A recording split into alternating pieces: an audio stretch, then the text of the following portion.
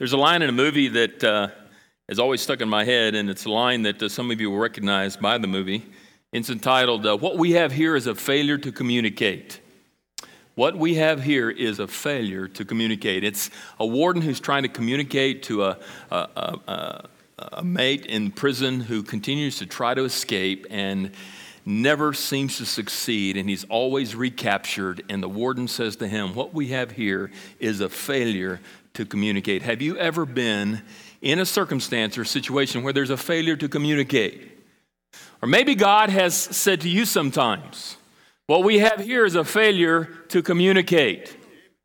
A failure to communicate. There's a farmer who was out in the farm and he was farming. He's probably related to Brother Denny, and he was out underneath a tree during lunch, enjoying his sack lunch, and he's been struggling for quite some time with what he called a calling.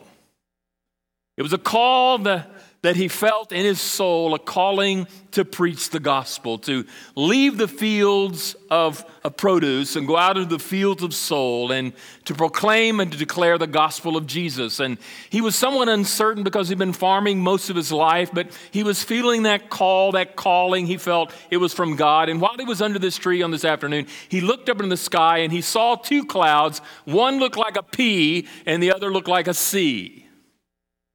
And he surmised as he evaluated that, he said, God must be communicating to him, preach Christ. And so he concluded, I'm supposed to preach Christ. I'm supposed to leave the farm and go out and preach Christ. And so he left the farm and he went out and he began to preach Christ. The only problem is he was horrible at it. I mean, terrible at it.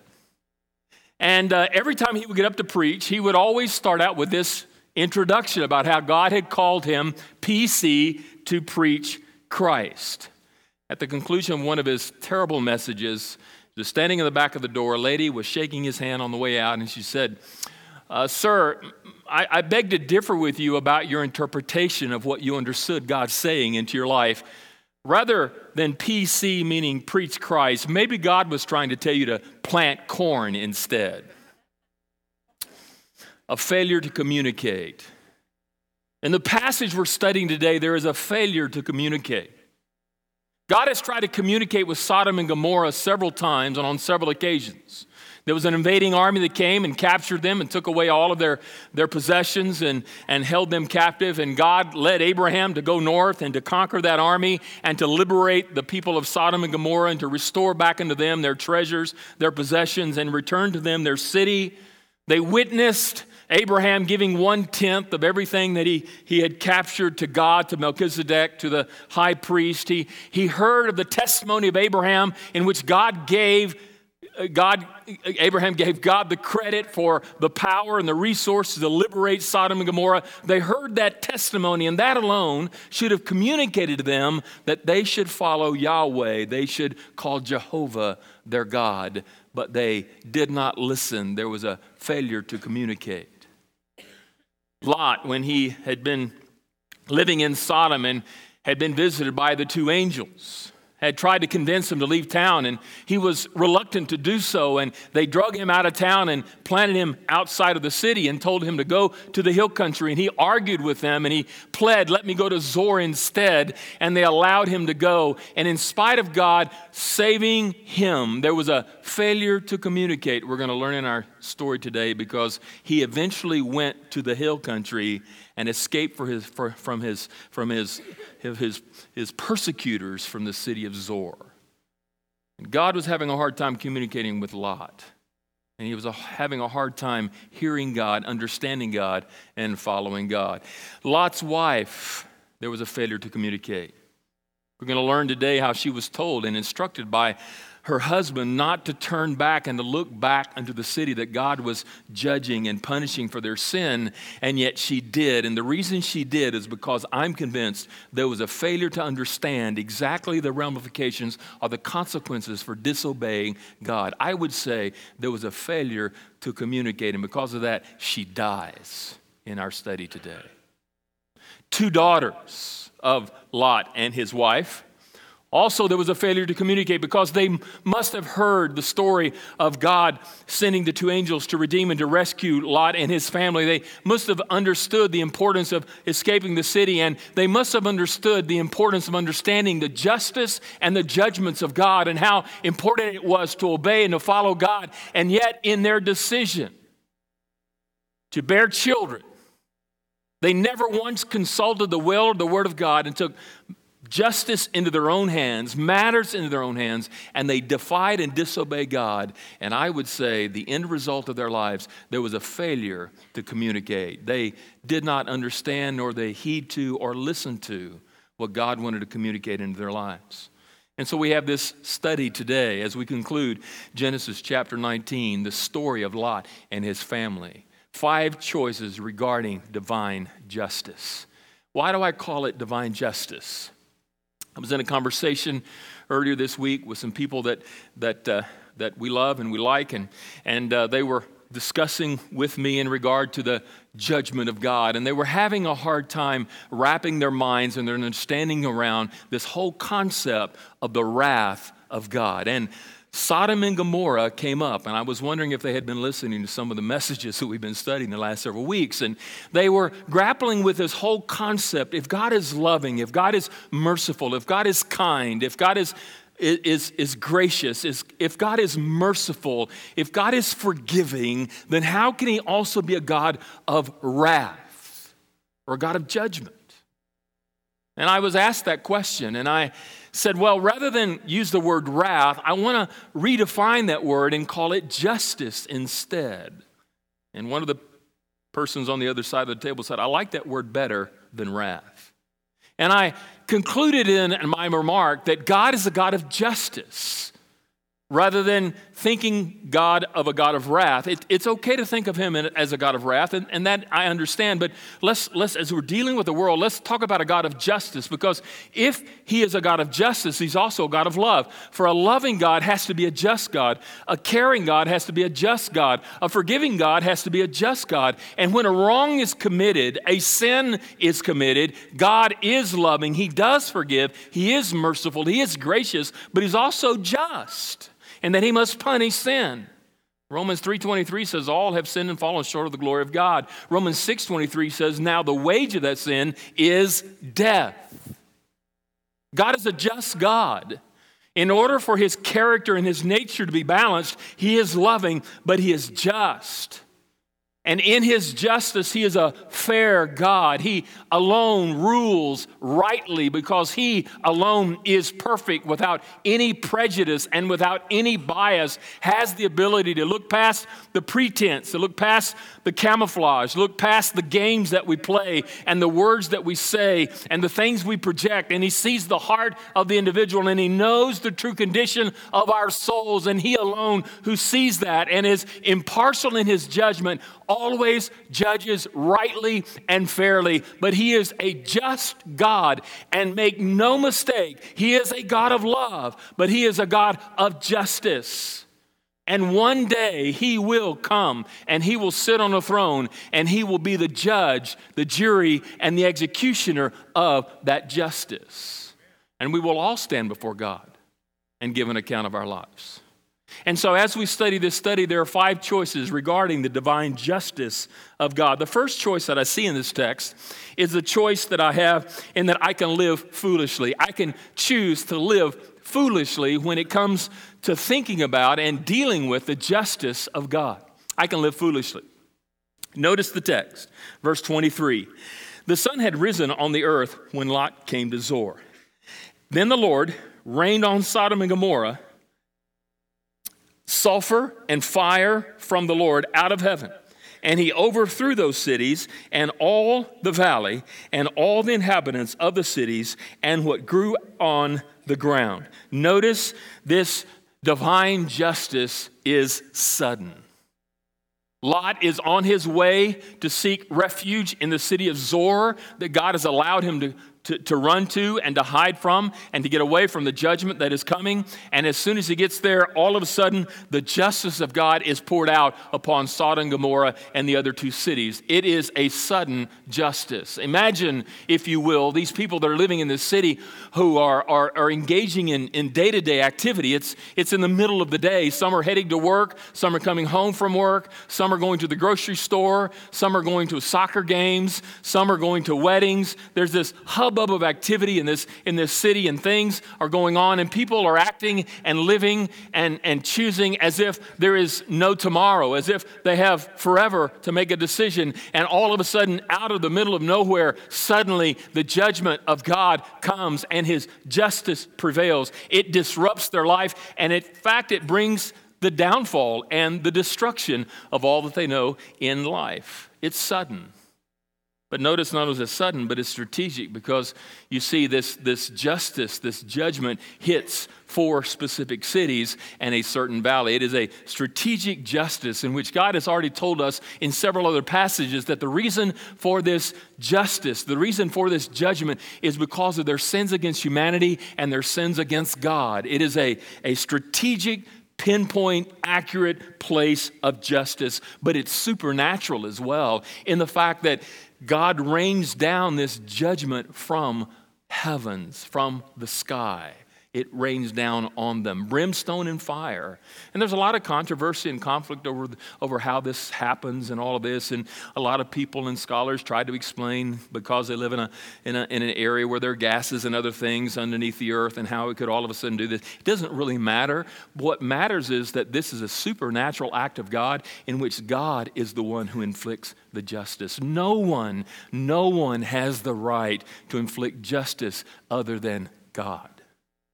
And God is inflicting this justice, and he rains down hell from heaven upon these people, and he completely obliterates, he destroys, he annihilates. It is a substantial destruction. Every city is destroyed, every citizen is killed, and every part of the countryside is disrupted. It is annihilated. It is placed in ashes, and it is smoldering with smoke. It is gone. It's devastated. It is over. And these people live their lives foolishly as if the judgment of God and the justice of God was inconsequential, non-relevant to their lives. And what a disastrous way to live one's life. I think what we've heard about here recently that's gone on in Paris is a shock to most of us. But how these terrorists attract unsuspectingly in times in which people are unaware of their own fatality and their own mortality and their own vulnerability, and they attack specifically targeting for a purpose to shock us. And I'm convinced that when the justice and the judgment of God comes, it will be that shocking. For people will be completely unaware of what is to come. Now, true, these people who inflicted this pain on Paris are not God's instruments. They're anything but God's instruments. But it is God who's going to inflict this sudden, catastrophic, strategic, supernatural, substantial justice on mankind. And it's coming. And there are those who live foolishly as if it's not a reality. But it doesn't matter what you and I think or feel or believe, does it? Does it? Because it's real. And it's going to happen, regardless of how foolishly people decide to live or not, or how prepared people are or not. It is going to happen. And if we are not careful, we too can be guilty of living foolishly as if, I've heard about it. I know it's coming. And I've been told to be ready in any moment. But you know what? I'm not that concerned about it. I've got time. And it's going to catch people unprepared. And they're going to be living foolishly. And they're going to find themselves standing before the judge, giving an account of their lives. And where they spend eternity is dependent upon how they have prepared for that moment. I can choose to live foolishly. Secondly, I can only choose to live foolishly, but I can lament secretly. I can lament secretly. But Lot's wife behind him looked back, and she became a pillar of salt. I don't know about you, but I've always wondered, why isn't she named? Does she not have a name? I wonder about her name. And some have speculated that the reason why Moses didn't name her is more than likely that she's probably a sodomite woman, because we never hear of Lot when he left with Abraham toward the promised land to have a wife. And so more than likely, some speculate that when he got to Sodom to camp out there, to live there, to make that his home, he sought out a wife, and she was a sodomite woman, and that's why her name isn't there. That's a speculation that's not, completely, but it's plausible. But it simply says, but Lot's wife. And as I looked at that, I saw, there's always an exception to the rule in a family, isn't there, or in a group of people. The exception to the rule. And it says here, but Lot's wife. You see, Lot, his wife, and his 2 daughters were headed toward Zoar to safety, to get away from the judgment and the wrath or the justice of God being poured out upon that city. They were saved by the angels and everything. They were making their way as a family, but there was one among them. There was the one exception, and that one exception was Lot's wife. Lot's wife is that one exception. And Lot's wife is that one exception. It describes very graphically how they are traveling. Lot's wife is traveling behind Lot. And I don't know if that strikes you as interesting or not, but why would she be traveling behind Lot? He's the leader. And she's traveling behind Lot. But maybe she's traveling behind Lot because she hears what's going on in the valley below. And her heart is beating.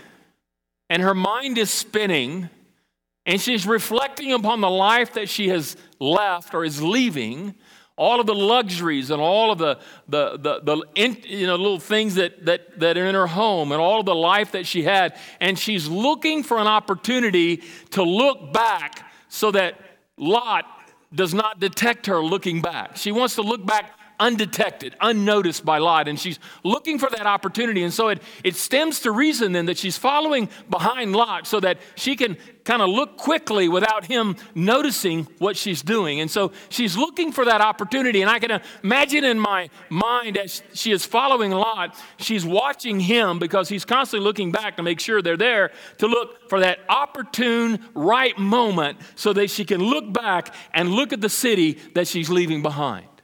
So she's following behind him, waiting for the opportune time so that she can look undetected by her husband looking back. She thinks she's going to look back and get away with it because Lot is not going to see her. But she fails to understand that it's not Lot she should be worried about, it's God. And Lot's not looking. And she seizes her opportunity, and notice the Bible simply says she looked back. That's all it says. She looked back. Why did she look back? Because there was a longing in her heart, a desire that was there, a passion for what she was leaving and losing, and it was there. And she lamented secretly in her heart this having to follow her husband and leaving all of that life behind. And yet willingly, physically, she was doing it, but mentally, emotionally, and spiritually, she had not left the old life. And she was following her husband. And she looked back, lusting and longing for the life that she once knew.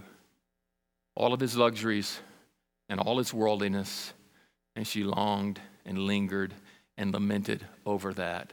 And instantaneously, the moment, the very second, the millisecond she looked back, I don't think even had time to create a thought. The moment she looked back, she became a pillar of salt.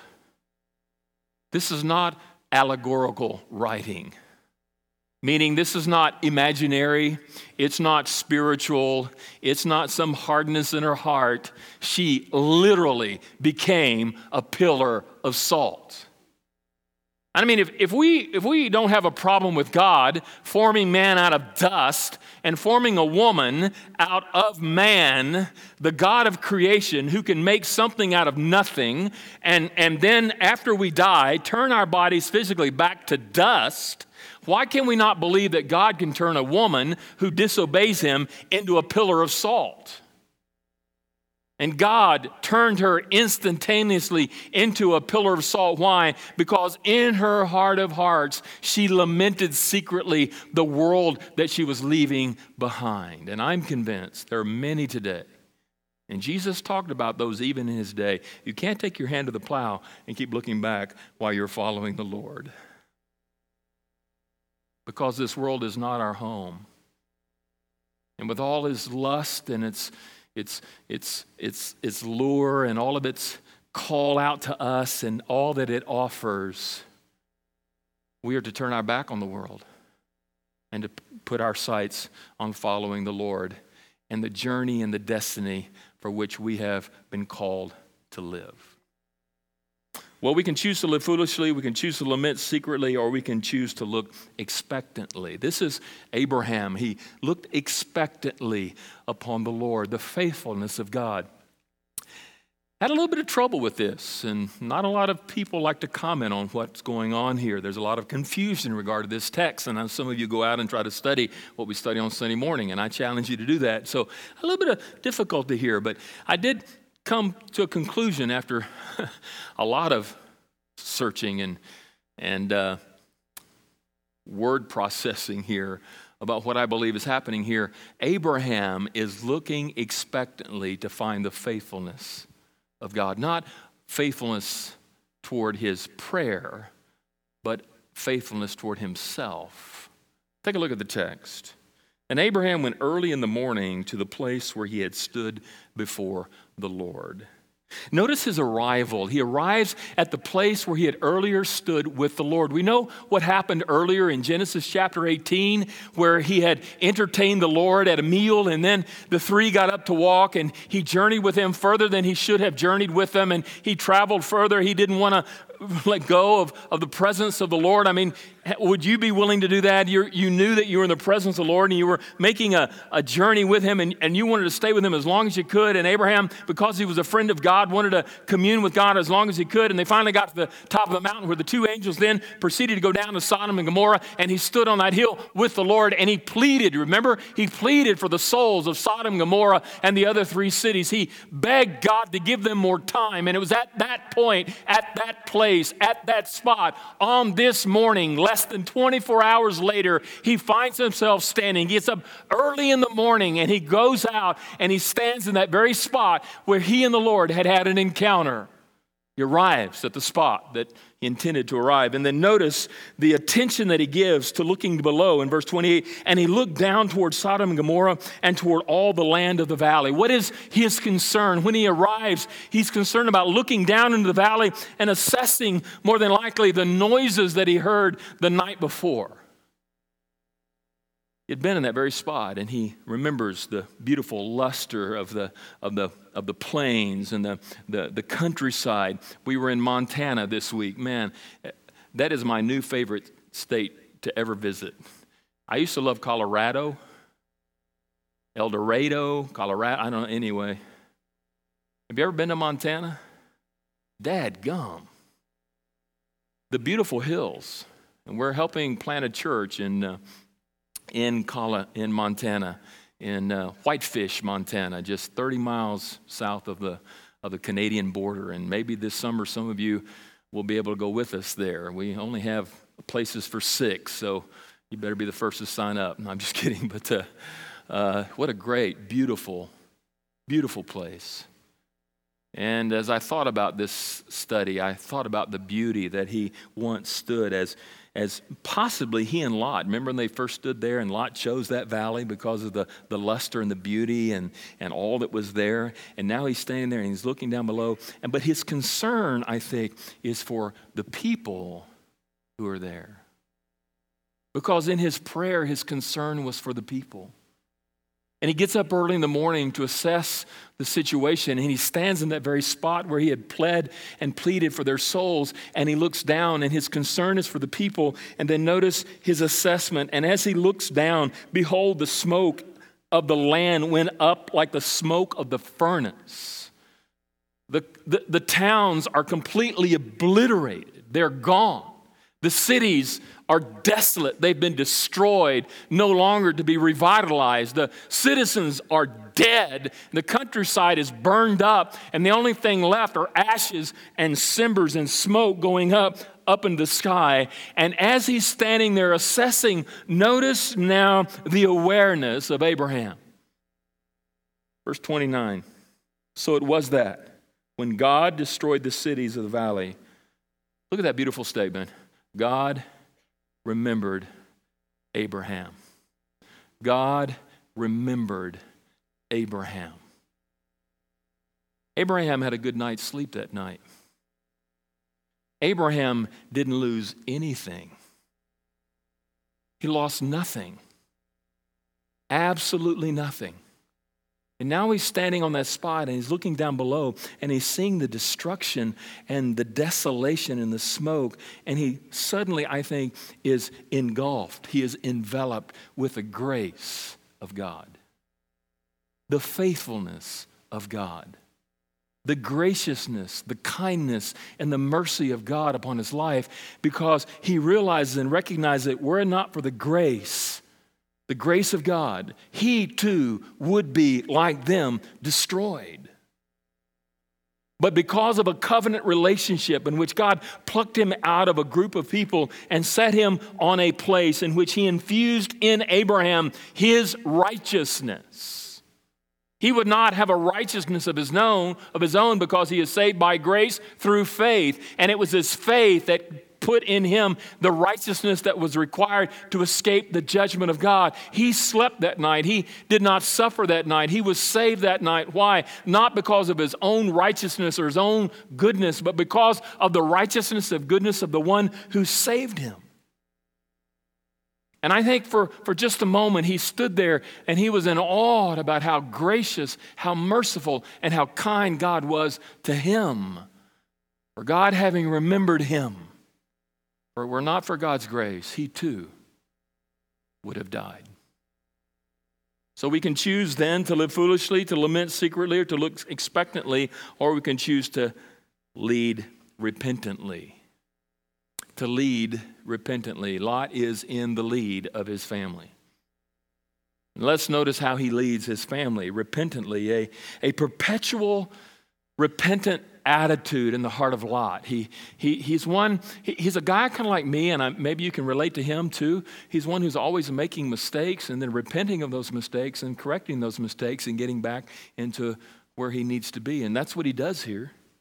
In the second part of verse 29, and notice, and God remembered Abraham and sent Lot out of the midst of the overthrow when he overthrew the cities in which Lot had lived. The two angels were on a mission, remember?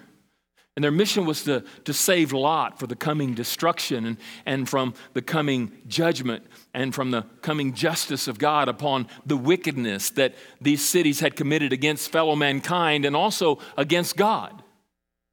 And the mission was to save him.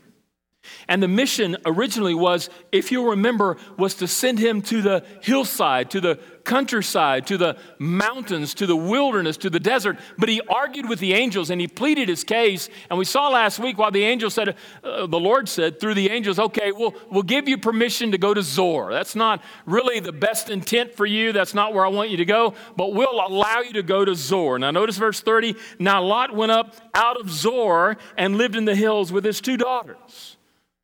He first went to Zoar, and all of a sudden in Zoar he says, no, this is not the place I need to be. Why did he move away from Zoar?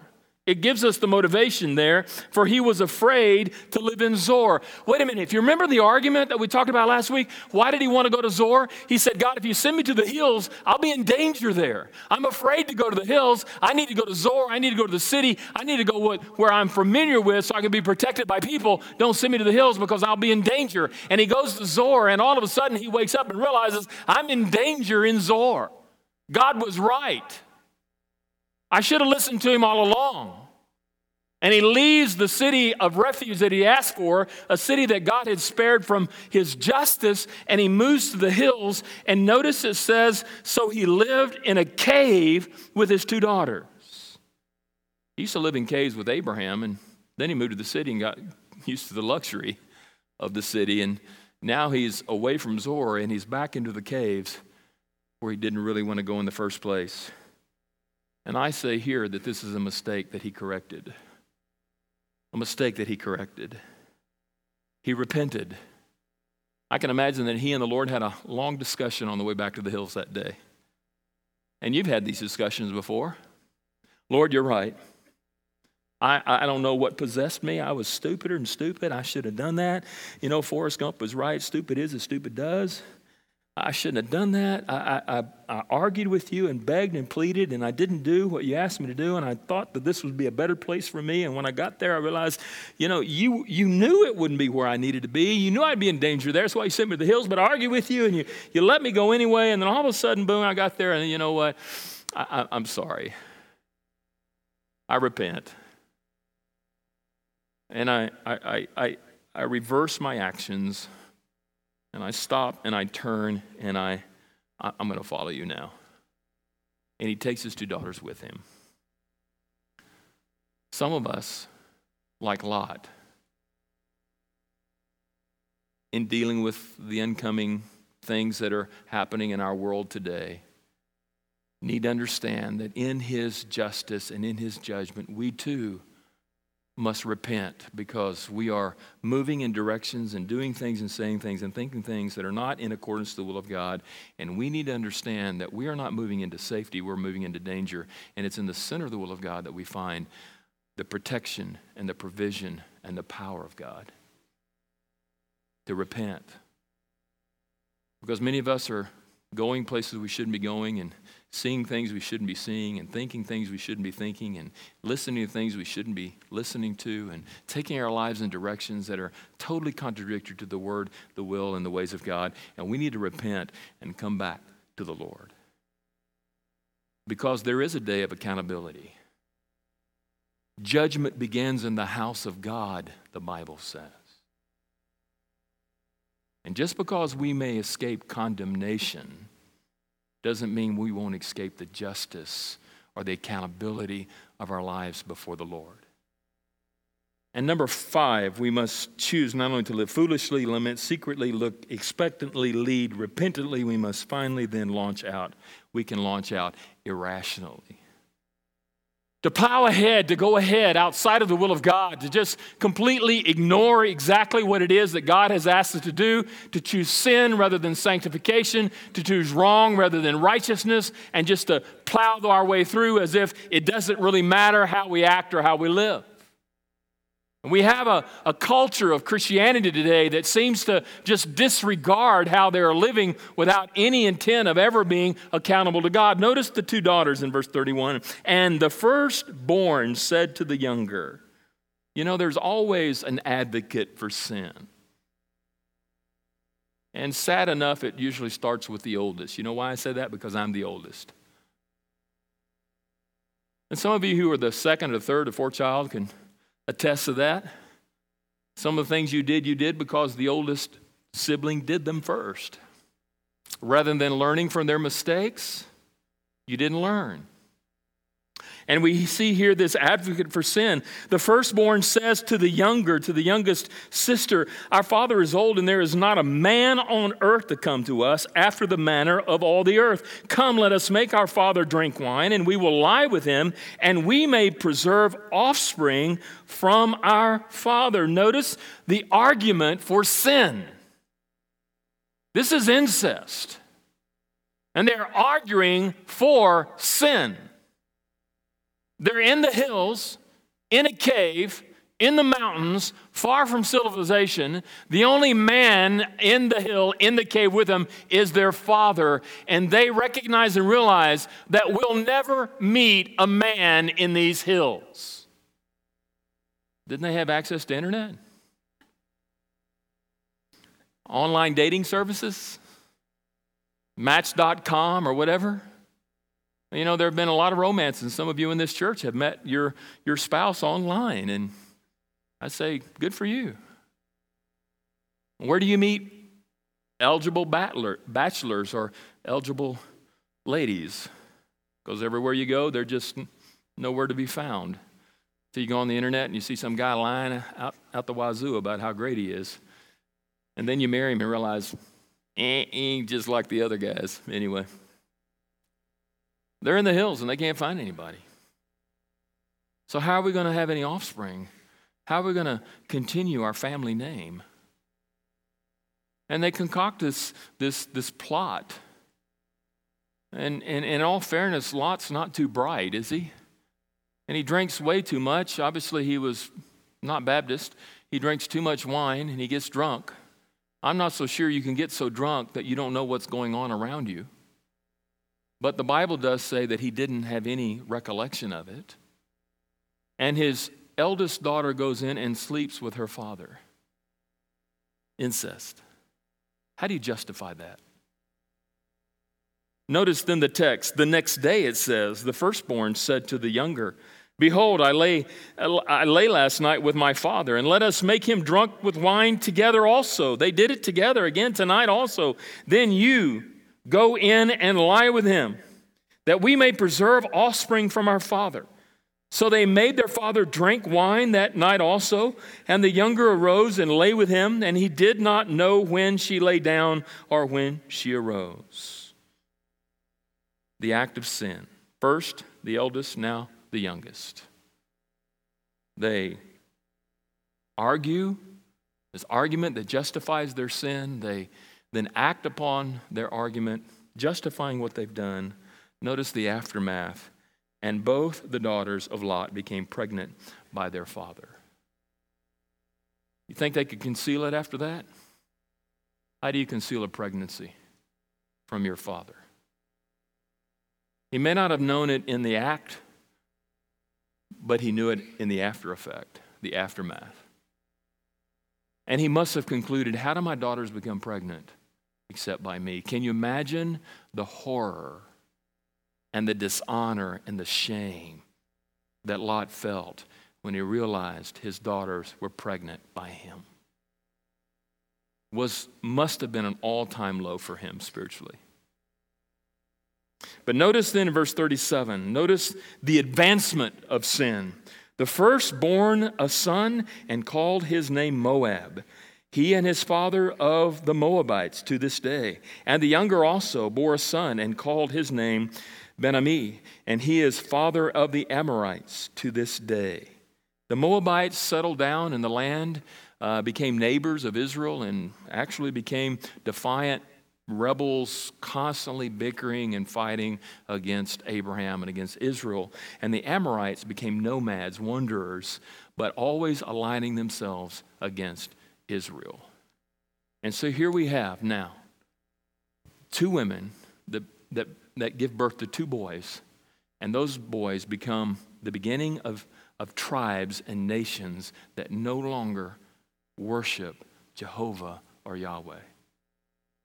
If you don't believe that sin is generational, you need to wake up.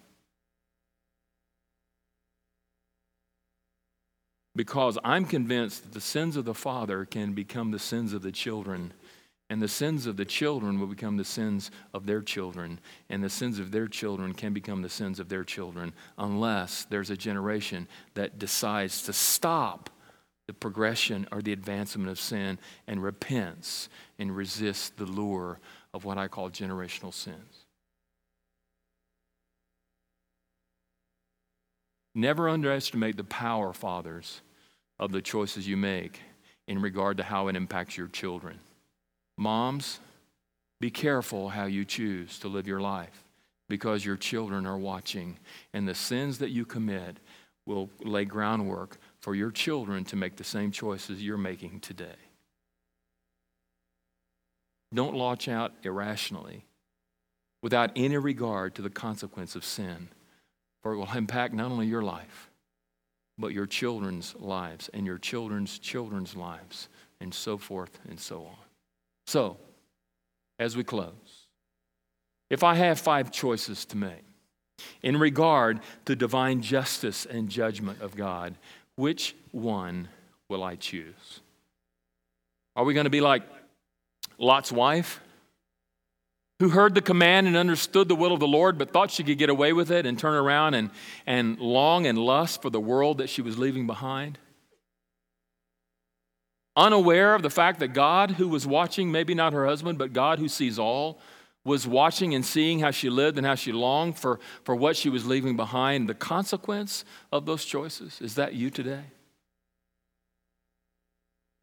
Are some of us in here kind of like Lot, We made some poor choices, and we're taking our lives in a direction that's opposite and against that which God would have designed and desired for our lives. And we finally recognize, after making a wreck or ruin of our lives, we need to repent and need to then now lead righteously and rightly and come back to the ways, to the Word and the will of God. Are there some of us here like Lot's daughters who just completely are irrational about the coming and the pending justice and judgment of God and are living reckless lives, somehow arguing, defending our choice of sin and living our lives as we choose without any regard of consulting the Word and the will and the ways of God? There are some, and there are many today, who call themselves Christians who are not regarding God at all, nor His Word, nor His ways, and somehow finding ways to justify their lifestyle choices, hoping that God's going to overlook them. And He won't. Because He's loving and forgiving, but He's just and He's right. And maybe there's some of us who, like Abraham, as we look at what's coming, can say, thank you, Jesus. Because of a covenant relationship that I have with you through your Son, Jesus, I have placed my faith and trust in Him. And He took upon Himself my sin on the cross, and He died in my place. And now, because of that covenant relationship that I have through Him with you, He died for my sin. Now I have a righteousness that's not of my own, for I have been saved by grace through faith. And were it not for that, I too would be judged. I too would be a recipient of your justice. But Jesus became my justifier. He took upon Himself my sin, and I now sleep peacefully at night knowing that if I were to die tonight, I'd be eternally secure because of a right covenant relationship with you. Because I believe once you're saved, you're always safe. Salvation is not something you lose, because it's not something you deserve, and it's not something that you do for yourself. It's a gift that's given by grace through faith. And once you have it, it's always yours. Well, there's some of us here kind of like Sodom and Gomorrah who are living foolishly. We're not ready. We're not ready. Judgment is coming suddenly. It's coming soon. It's coming sooner than you think. And are you ready? Living foolishly is not the best choice, but living rightly is. And I encourage you today to consider the 5 choices that you should make and how you should prepare for the coming justice and the judgment seat of Christ. For He is the judge, and He will one day sit on a throne as the judge and the jury and the executioner of the sentence. Choose you this day whom you will serve. But as for me and my house, we will serve the Lord. Let's pray.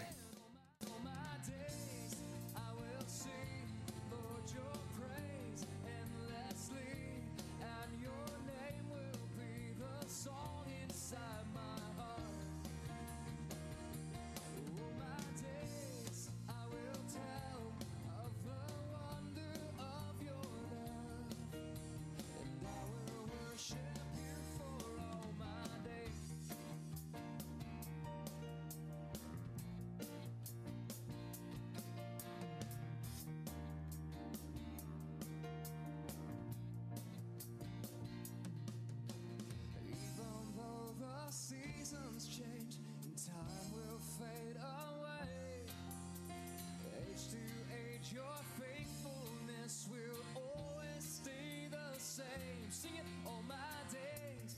I will sing, Lord, your